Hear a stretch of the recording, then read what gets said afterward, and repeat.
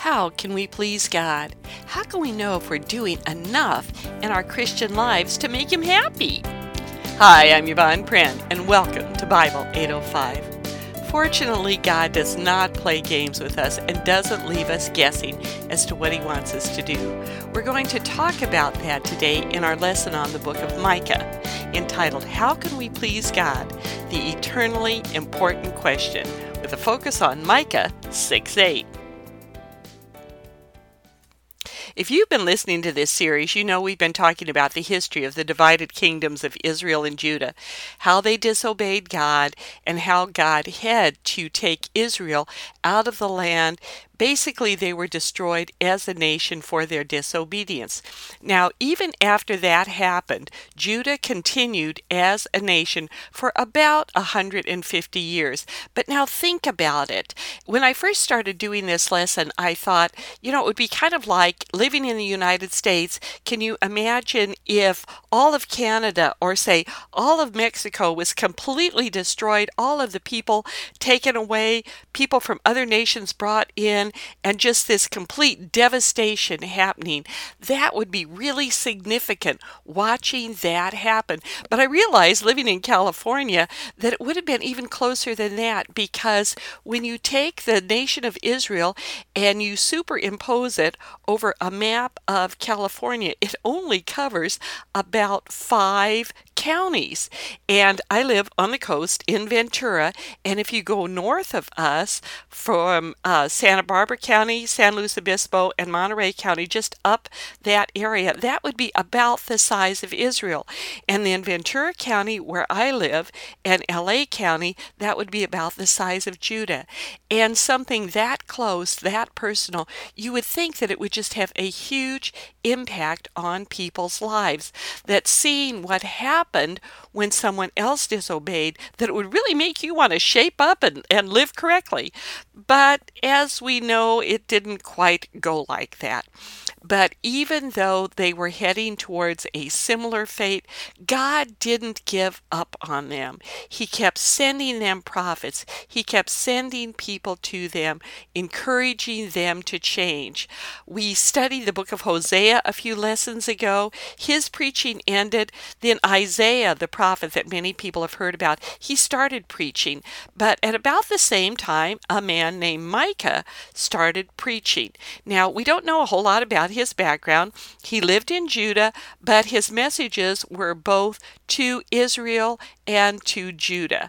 And in the next lesson, we're actually going to have a little bit more of a historical background. But what I really wanted to do today is I wanted to drill down and focus on application a lot more. Specifically, the verse in Micah that many of you are familiar with, where it says, He has shown you, O mortal, what is good. And what does the Lord require of you?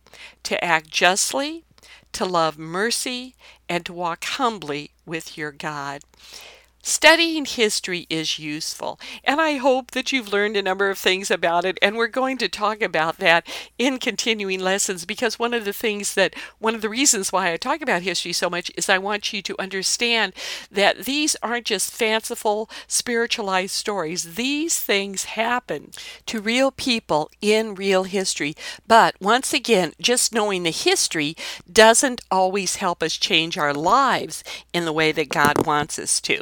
What we're going to do is look a little bit more on the background of Micah, and then we will go into Micah 6:8 once you understand the context of it, and we will go through every single part of that verse, what the words mean. We'll talk about additional verses that are related to key terms, and the whole idea is to help us be doers of the word. We don't want to deceive ourselves, and also I want this to really help us in our current situation.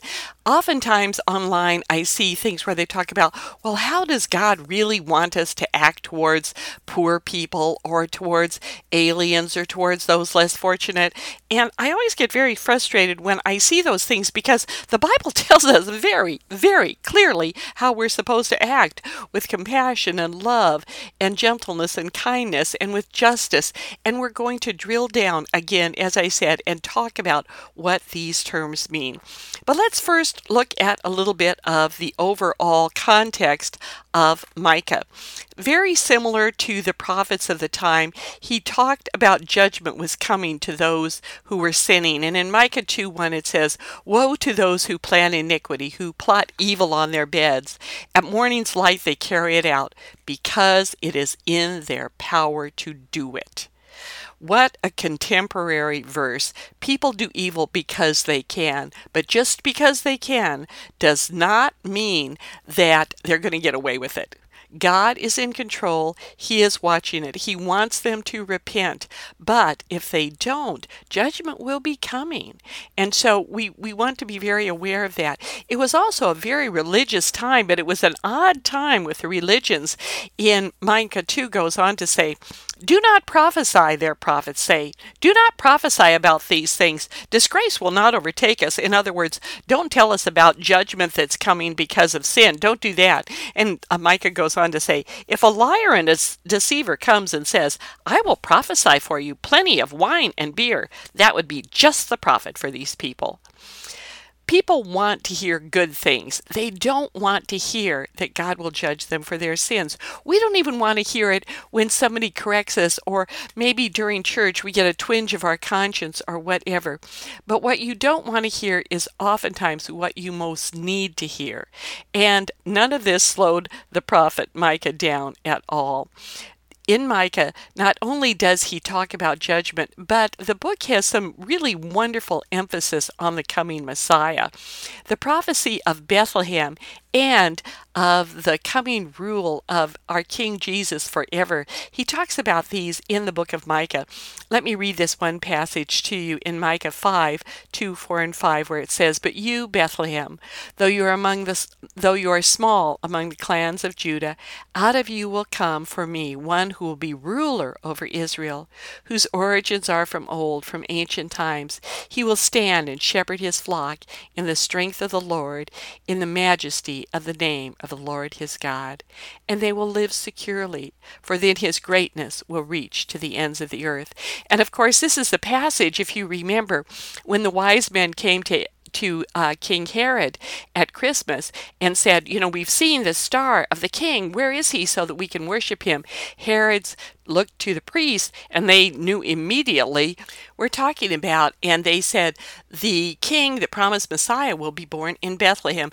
And sadly, that is why Herod knew to go there and kill all of the babies that were under 2 years old. Now we know too, of course, that God warned Joseph and he fled to Egypt with baby Jesus. But the prophecy comes from the book of Micah. But he doesn't stop with the Messiah's birth. He looks ahead to the days of the king's future rule, where it says, "He will teach us in his ways, that we may walk in his paths. He will judge between many peoples, and will settle disputes for strong nations. They will beat their swords into plowshares, and their spears into pruning hooks. Nation will not take up sword against nation, nor will they train for war any more. Everyone will sit under their own vine and under their own fig tree, and no one will make them afraid. For the Lord Almighty has spoken. All the nations may walk in the name of their gods, but we will walk in the name of the Lord our God forever and ever." He gave the people hope even in the midst of judgment. Now, one little note here that I think is important to remember when you're studying the prophets. They knew for sure what would happen. They just didn't know when. And it's like that for us today. We know the Lord is coming back. We know he will set up his eternal kingdom. We just don't know when it is. But of course, the challenge to all of us is to be ready at any time.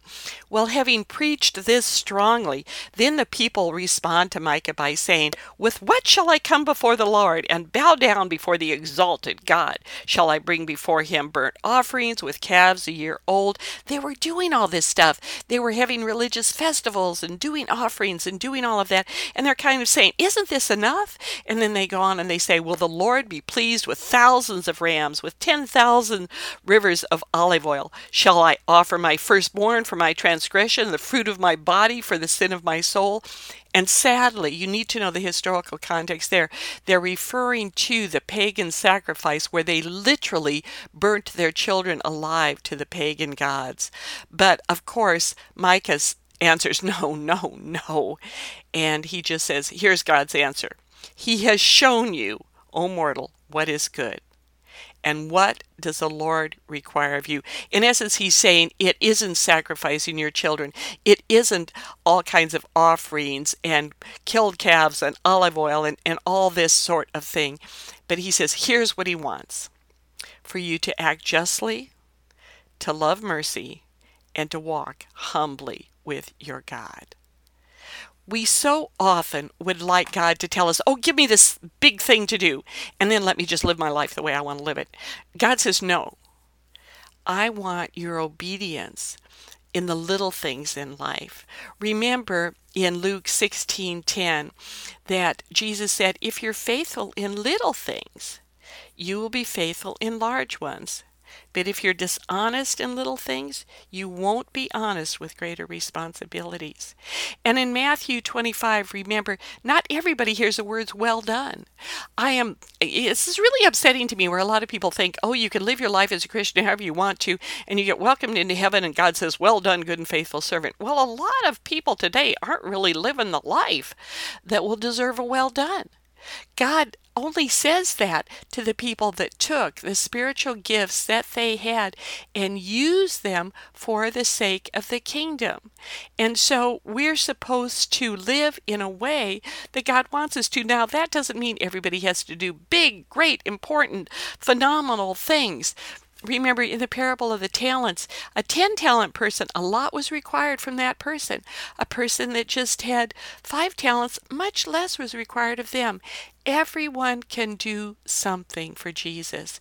Whether you might be completely handicapped, you might be homebound, you might be ill, you might have all kinds of limitations, but if your mind is working at all, you can pray.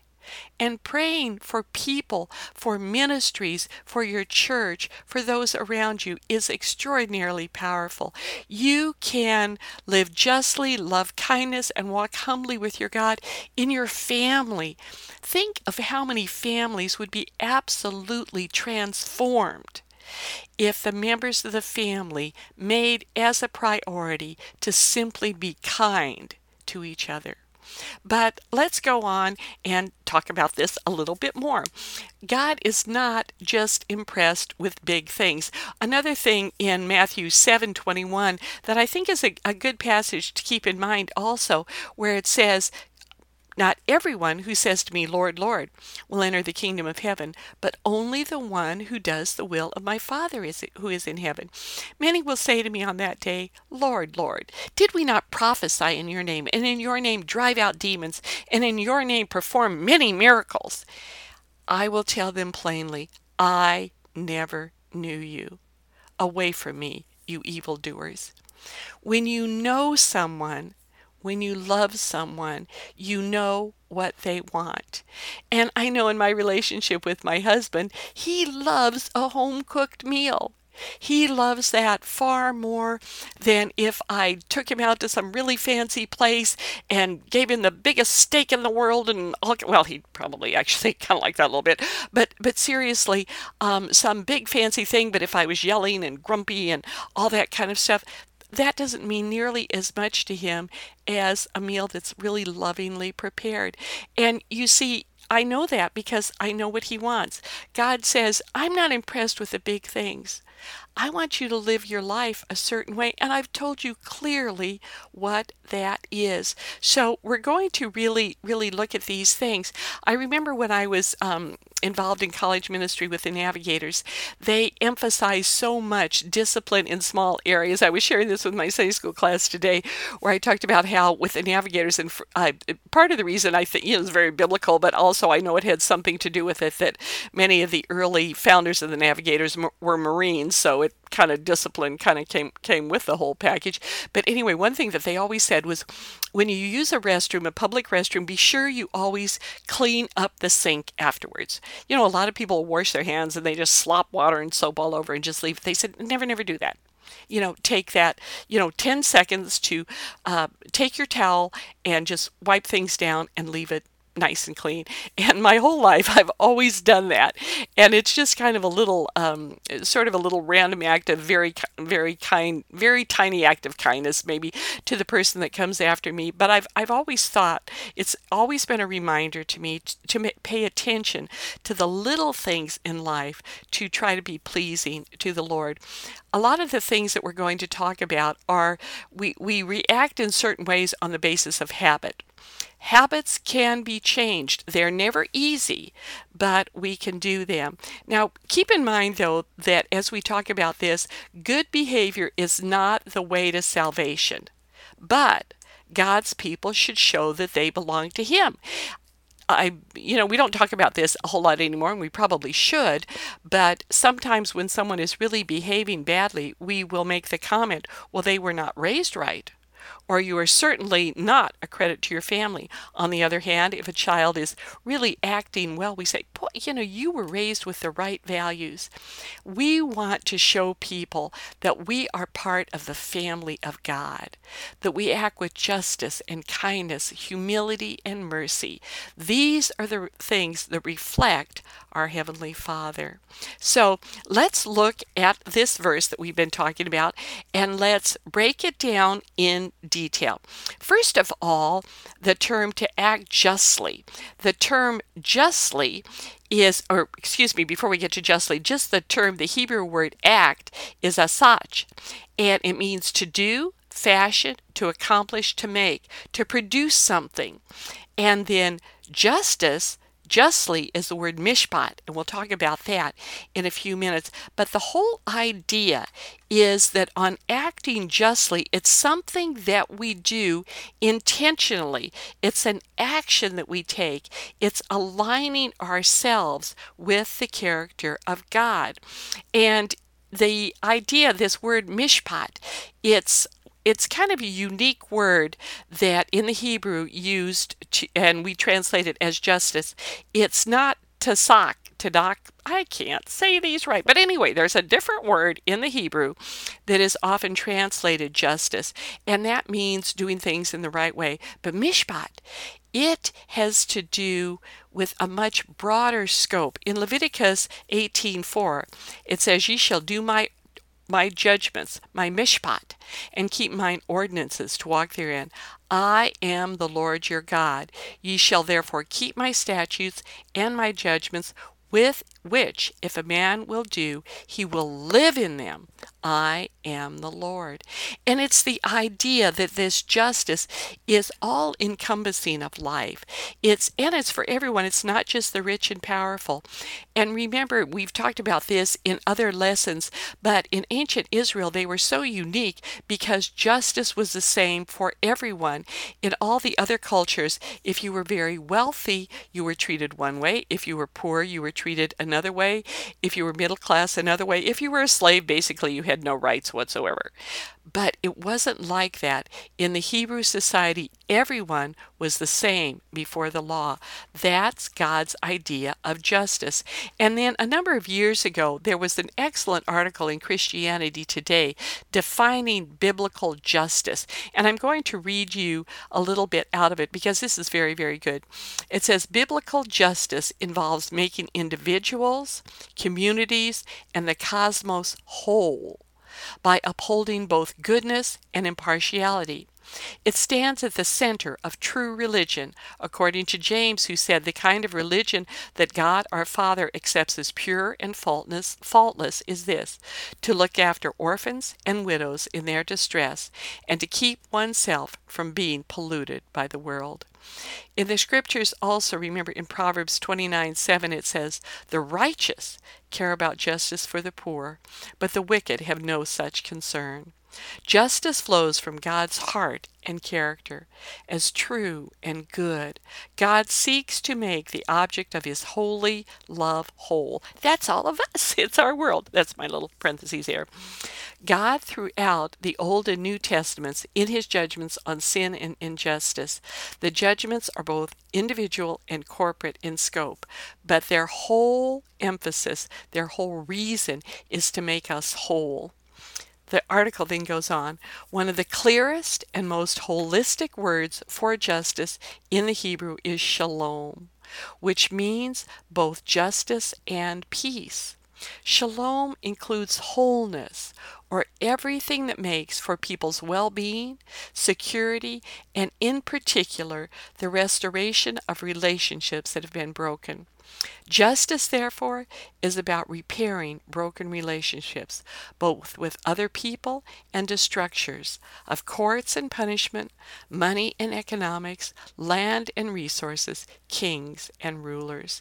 So you see, this whole idea of biblical justice is very different than what we often think about. Often we think about justice just as punishment, or boy, justice was done when they got what they deserved. God's idea of justice is so much more restorative, and that's what we as believers should always work towards. The verse goes on, we're to love mercy, and the term love there is the Hebrew word that means human love. It's love between a man and a woman. It's an intense, passionate love. And then mercy, chesed, is goodness, or it's often translated kindness. In Proverbs, it talks about what is desired in a man is kindness.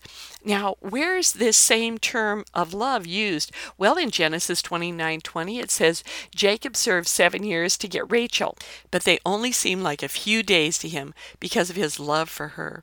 In Deuteronomy 7:8 it says, but it was because the Lord loved you and kept the oath he swore to your ancestors that he brought you out with a mighty hand and redeemed you from the land of slavery, from the power of the king of Egypt. So how are we to express this same kind of love, of mercy and kindness? Well, we're supposed to love mercy and kindness with the same intensity that Jacob loved Rachel and served 7 years for her, with the same passion that the Lord loves his people and redeemed them. You see, this kind of loving mercy goes way beyond just tolerating the sins and irritations of others. We can say we're being merciful when we just don't scream at them because they do something that irritates us. We need to go far, far beyond that. Some additional verses on mercy I think are helpful.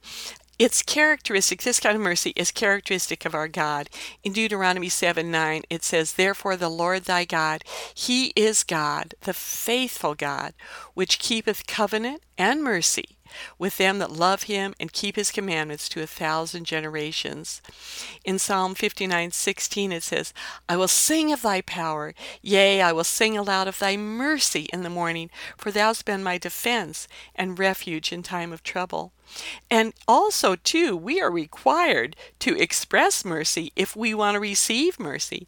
In James 2:13 it says, judgment without mercy will be shown to anyone who has not been merciful. Mercy triumphs over judgment.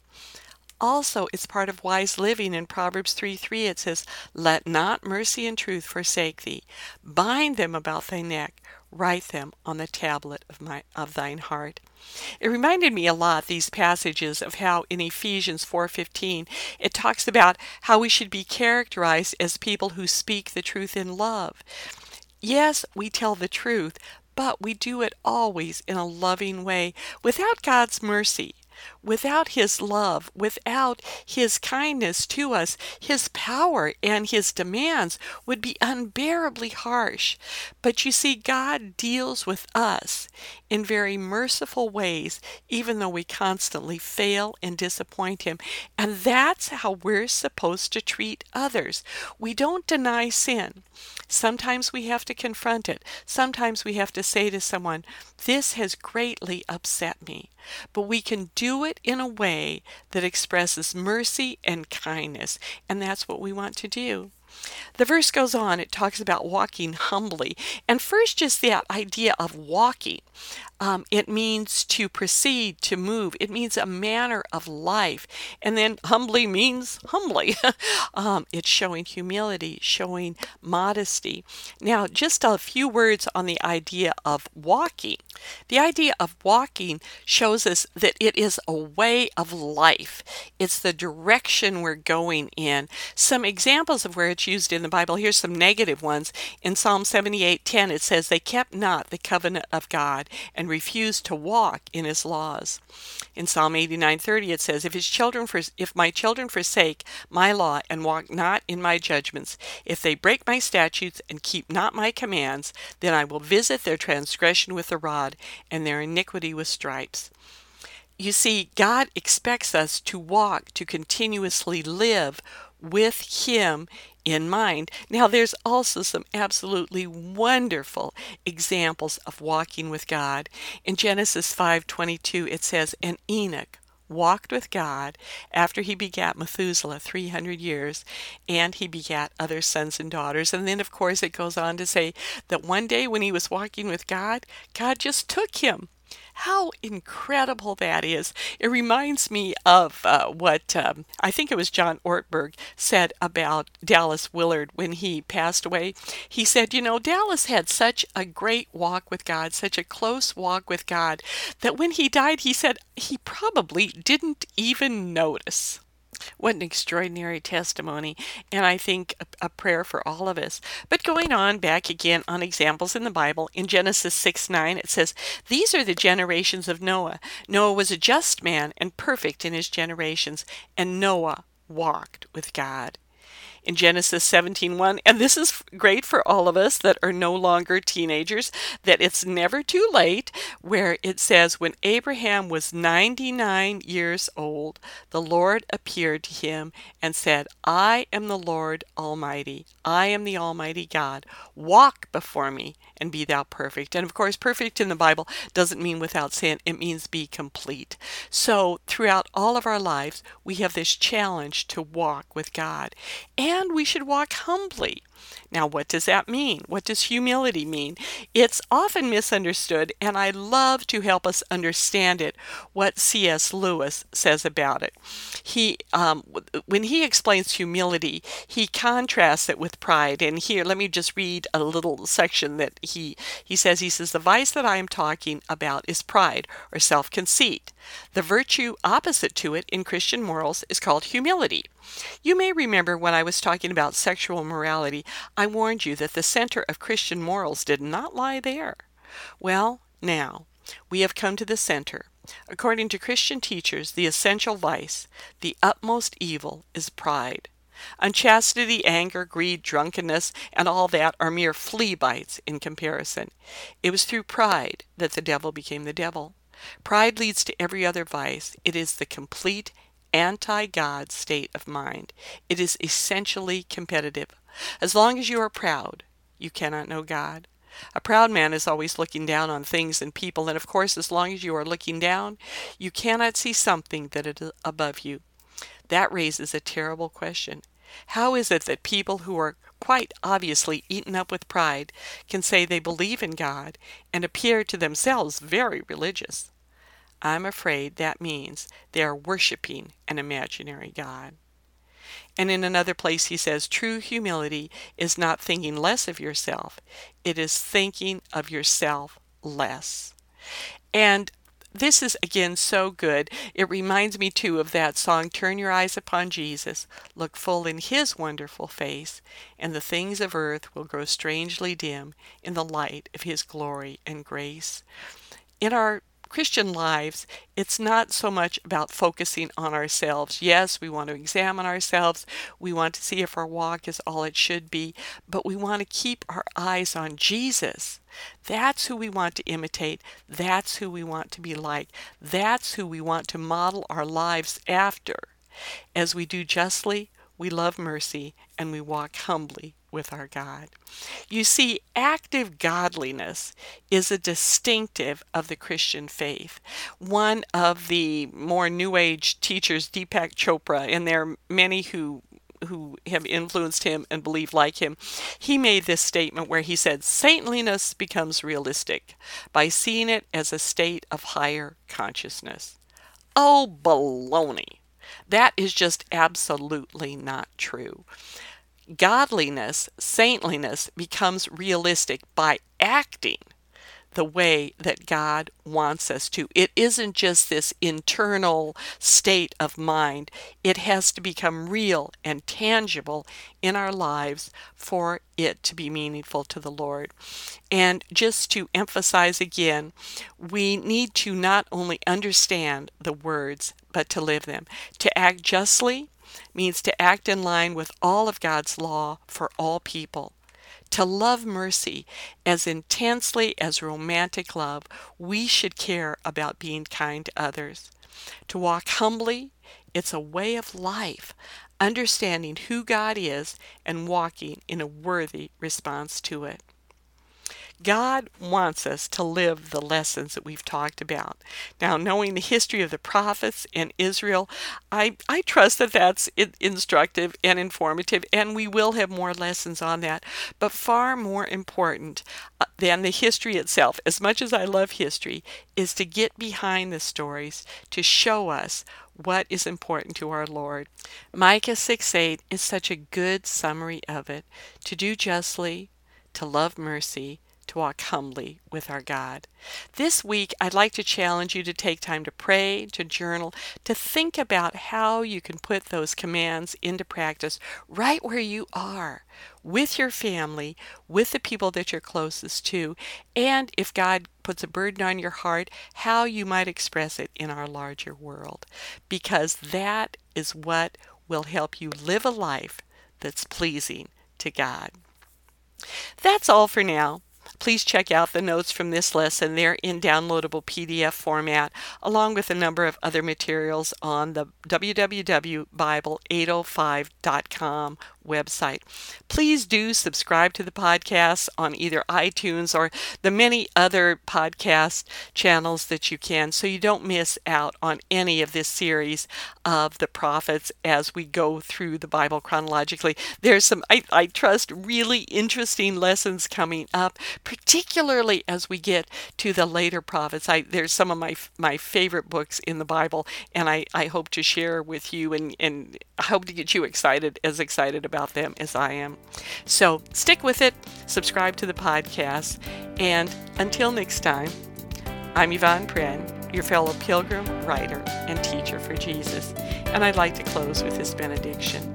May you know the invitation of God to move from confusion to clarity, from wandering to rest, from loneliness to knowing you are loved, from turmoil to peace, from wherever you are on your spiritual journey to a growing knowledge of God's Word and in your personal relationship with the Father, Son, and Holy Spirit. Amen.